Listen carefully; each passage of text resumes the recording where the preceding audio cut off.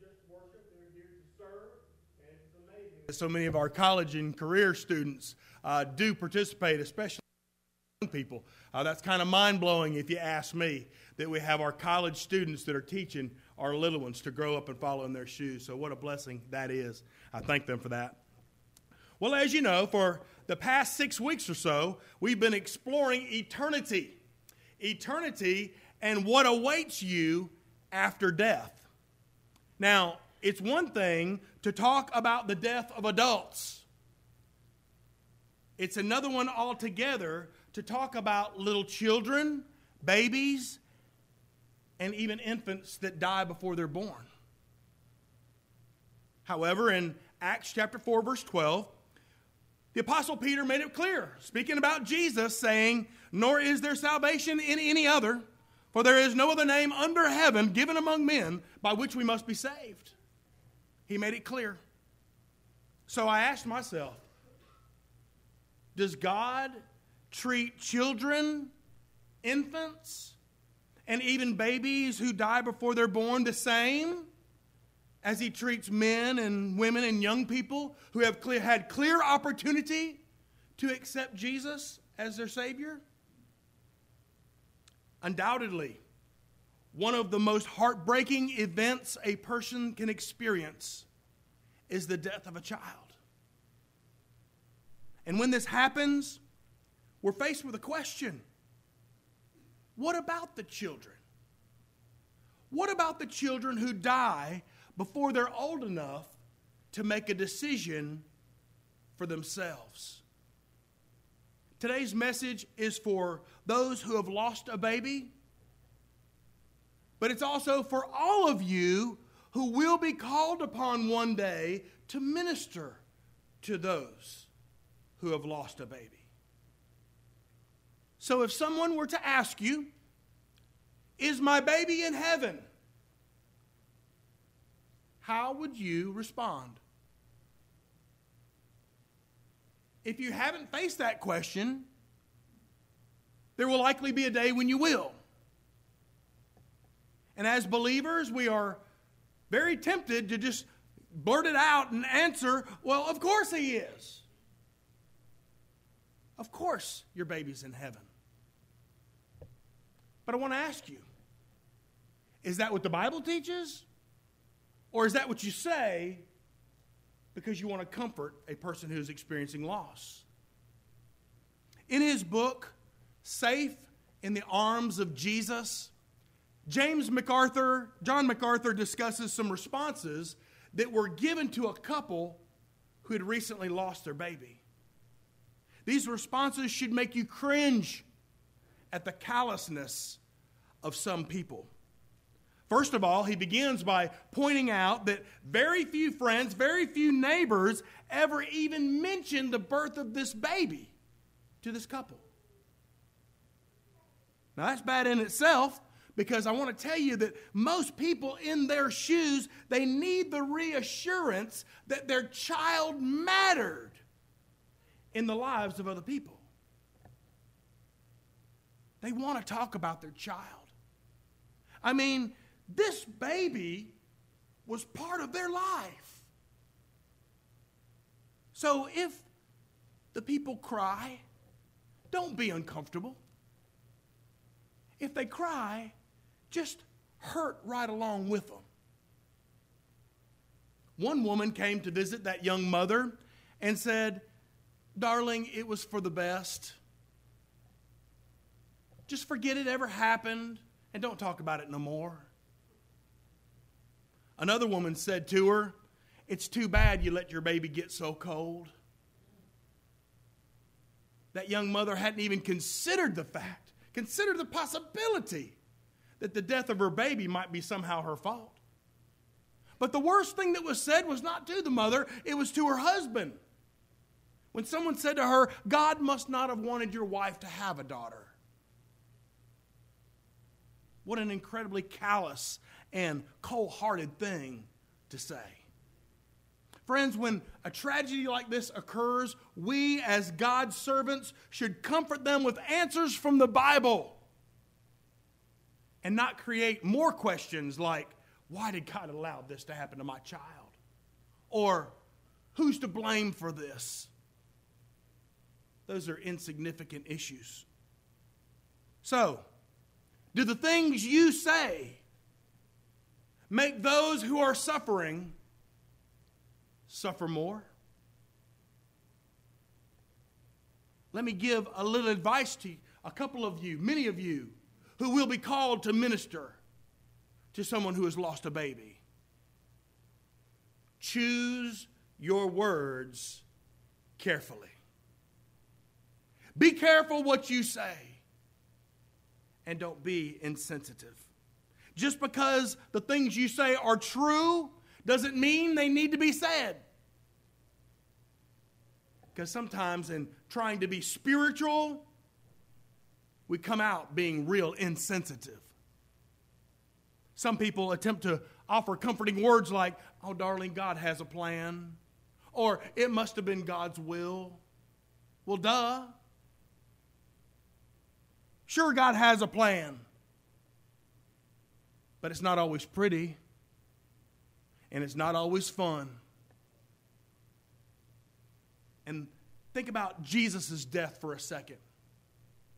Jesus' death was horrific. The death of Christ Jesus, the Son of God, was absolutely terrifying.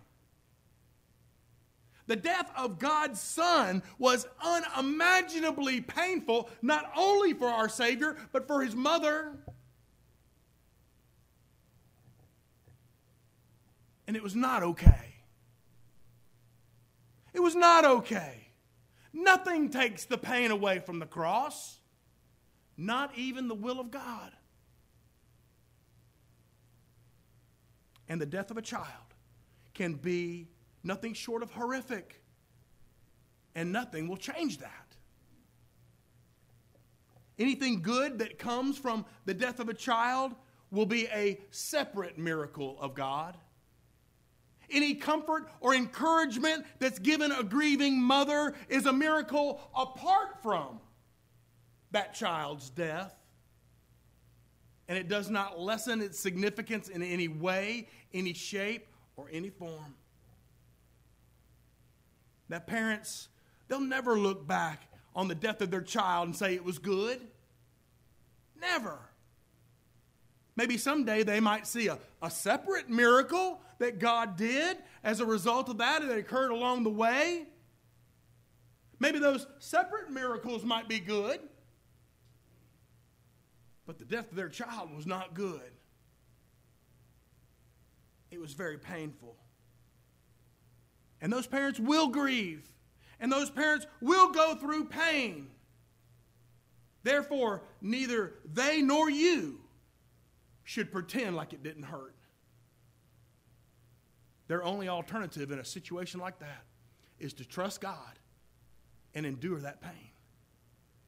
Now, there are no Bible passages that clearly address this sensitive issue, but I believe that there are a number of passages that can help us understand the message of God, the message of God's Word on this subject. So this morning, I want to share with you 3 resounding principles that I've found that I believe help us answer the question, is my baby in heaven? The first being the concern of our Father. It's no accident that God is referred to in the Bible as our Heavenly Father. And the heart of our Heavenly Father is repeatedly revealed in the Scriptures. So I want to show you 3 expressions of our Father's heart, our Heavenly Father's heart. First of all, our Father God designs every human life. Any discussion of what about the children must begin with the fact that the Bible says that life begins at the moment of conception. Period. Every single life that's conceived is a person. Is a person. The Bible's very clear on that point.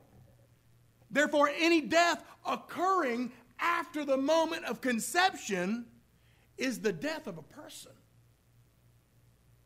No doubt about that. And all persons have eternal souls. They're not anonymous masses of tissue. They're not simply a fetus. These are babies. They're babies. And Father God knows us long before we're born, for he declared to Jeremiah, before I formed you in the womb, I knew you. Before you were born, I sanctified you. I set you apart. And then in Psalm 139, in the New Living Translation, the Bible says that our Father God has designed the unborn. You made all the delicate inner parts of my body, and you knit me together in my mother's womb. I praise you, for I am fearfully and wonderfully made. Your workmanship is marvelous. Oh, how well I know it. You watched me as I was being formed in utter seclusion, as I was being woven together in the dark of the womb.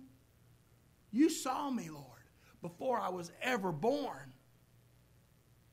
Every day of my life is recorded in your book. Every moment laid out before a single day passed. Our Father God designs every human life. But not only that, our Father God also values every human life.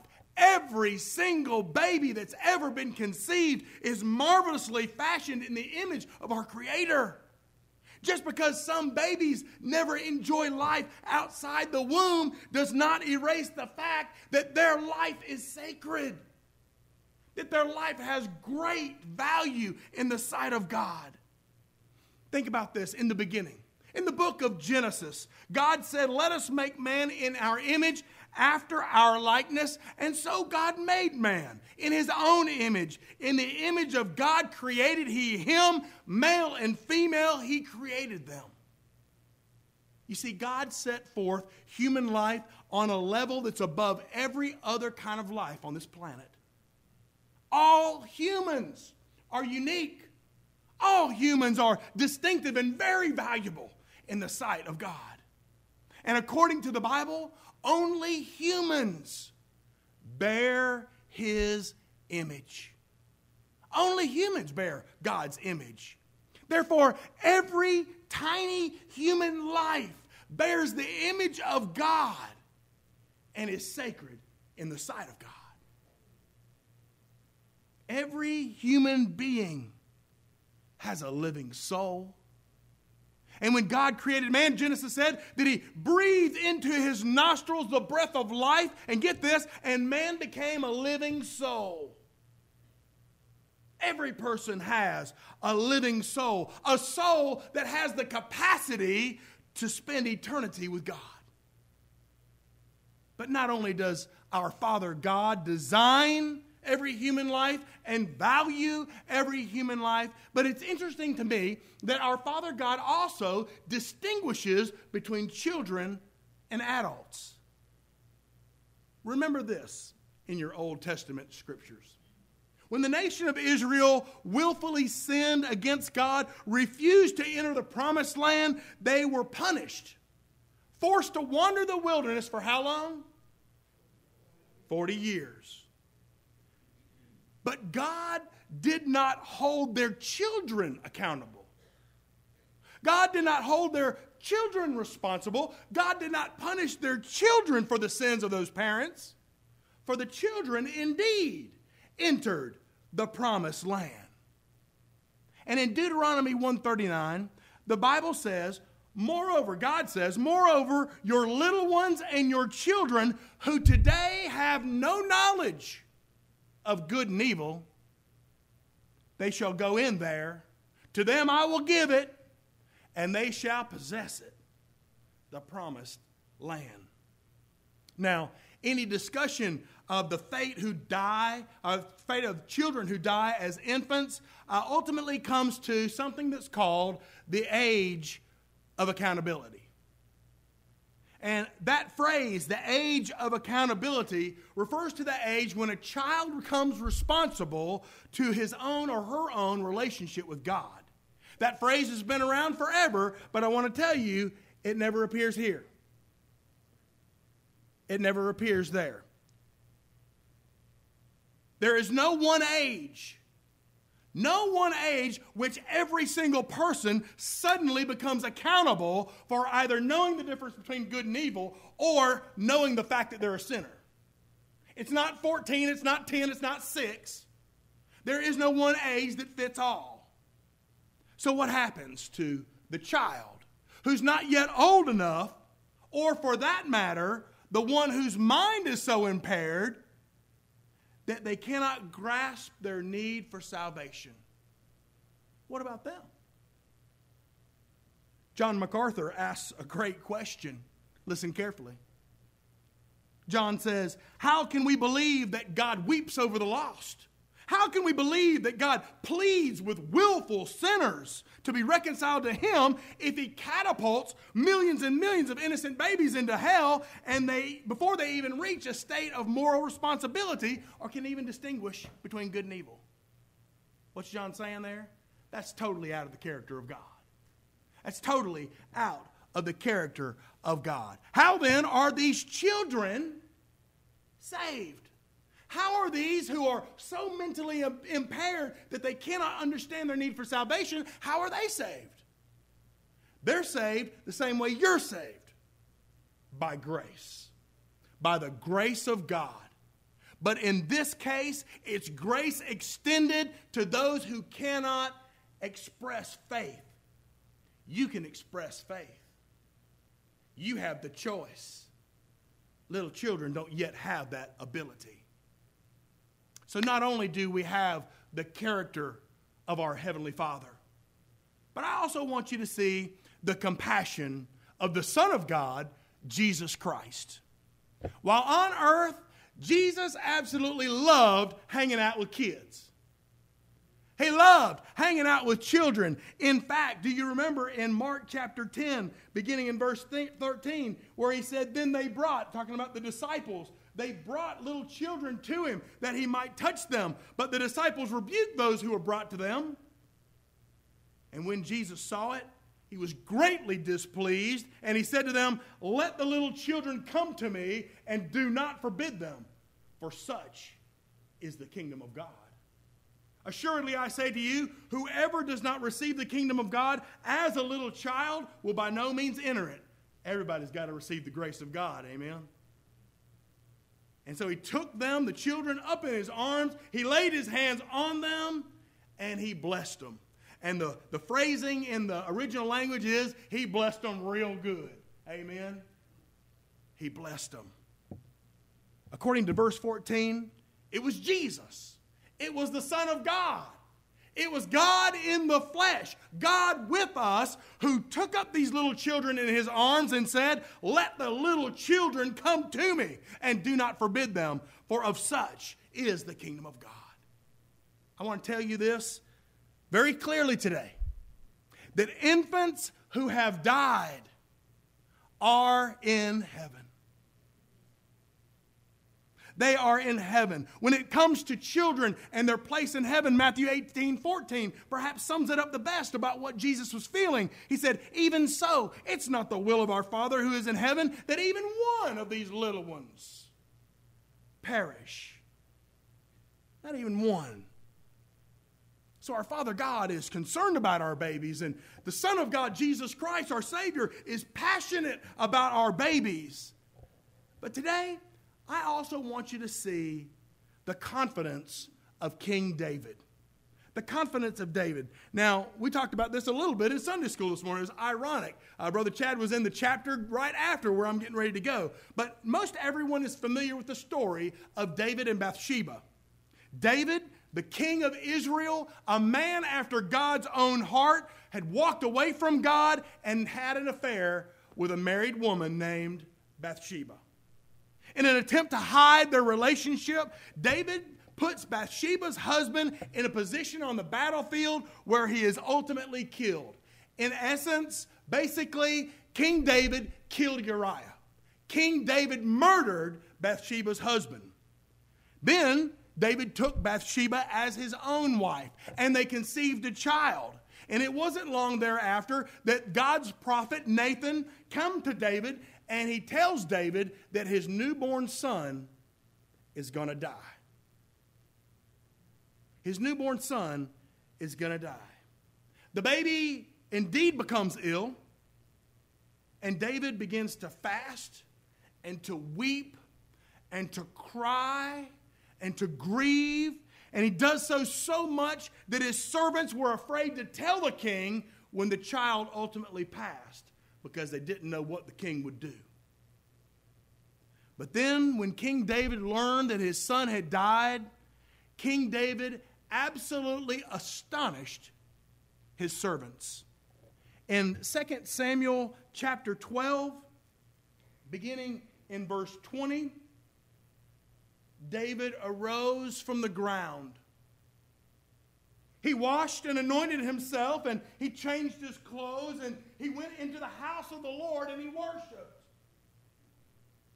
Then he went up to his own house, and when he requested, they sent food before him, and he ate. And his servants said to him, "What is this you have done? You fasted and wept for the child while he was alive, but when the child died, you arose and ate food." And he said, "While the child was alive, I fasted and wept. For I said, who can tell whether the Lord will be gracious to me, that the child may live?" Verse 23, "But now he is dead. Why should I fast? Can I bring him back again?" And get this, "I shall go to him, but he shall not return to me." David said, "I'm going where my infant son is going, but he shall not return to me." David knew that when his time on earth was done, that he would be reunited with his son, his infant son. But do you remember how David reacted when his second son, Absalom, was killed? When he learned his infant son died, David stopped mourning. But when he learned that his adult son had died, he started mourning. And he didn't just get upset. He didn't just cry a little. David was absolutely grief-stricken. He was absolutely inconsolable when Absalom was killed. What's the difference? What's the difference in those two reactions? David despaired for Absalom because he believed that he would never again see his wicked and rebellious adult son again. But he knew his infant son was in heaven, and knew Absalom had died in his sin without repentance. In his series, Back to the Bible, concerning children in heaven, J. Vernon McGee says this: "I believe with all my heart that God will raise the little ones so that mothers' arms who have ached to hold them will have that opportunity. The Father's hand, which never held that little hand, will indeed have that privilege." J. Vernon says, "I believe that the little ones will grow up in heaven in the care of their earthly parents if their parents believed and were saved." But I wondered, I'm such a simple-minded preacher, amen? Why wouldn't God just plainly tell me that children who die in infancy go to heaven? Why wouldn't he just say that? Well, I think that Randy Alcorn might be onto something. He said, if children do go to heaven when they die, why doesn't God just tell us that directly? He said it may be because God knows that we might get lazy. It may be that God knows that we might not realize the absolute urgency that you and I must have to see our little kids come to faith in Jesus Christ. If we knew outright, maybe we'd be a little less concerned about our God-given task to get the gospel out to children all over the world. Friend, have you grieved the loss of a child? If so, I believe there is sufficient evidence, sufficient reason for you to take heart. Your child is in heaven today. Your child is in heaven today awaiting your arrival.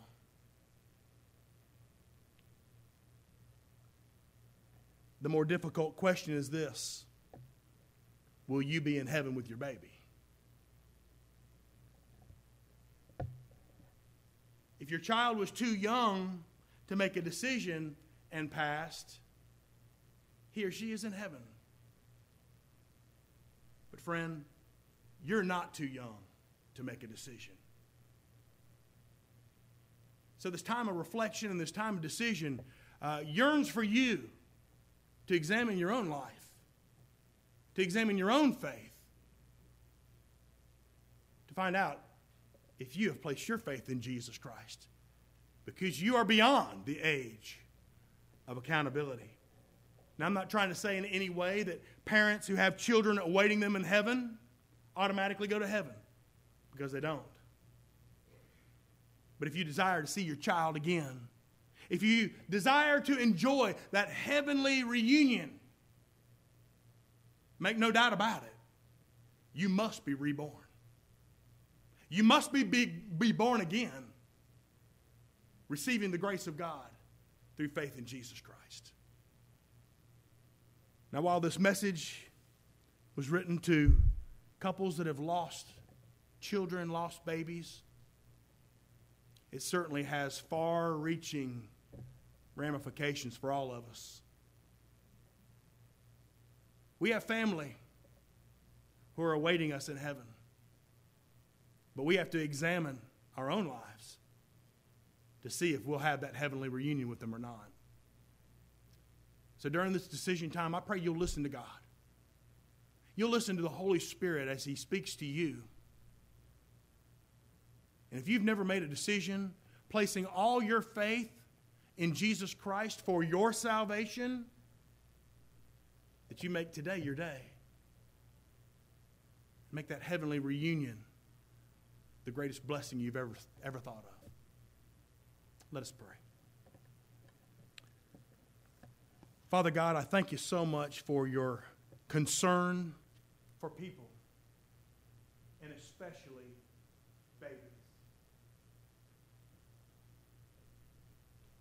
And Lord, I pray that if there is one here today who has never placed their faith in you, never placed their trust in Jesus Christ for their eternity in heaven, Lord, that today would be their day.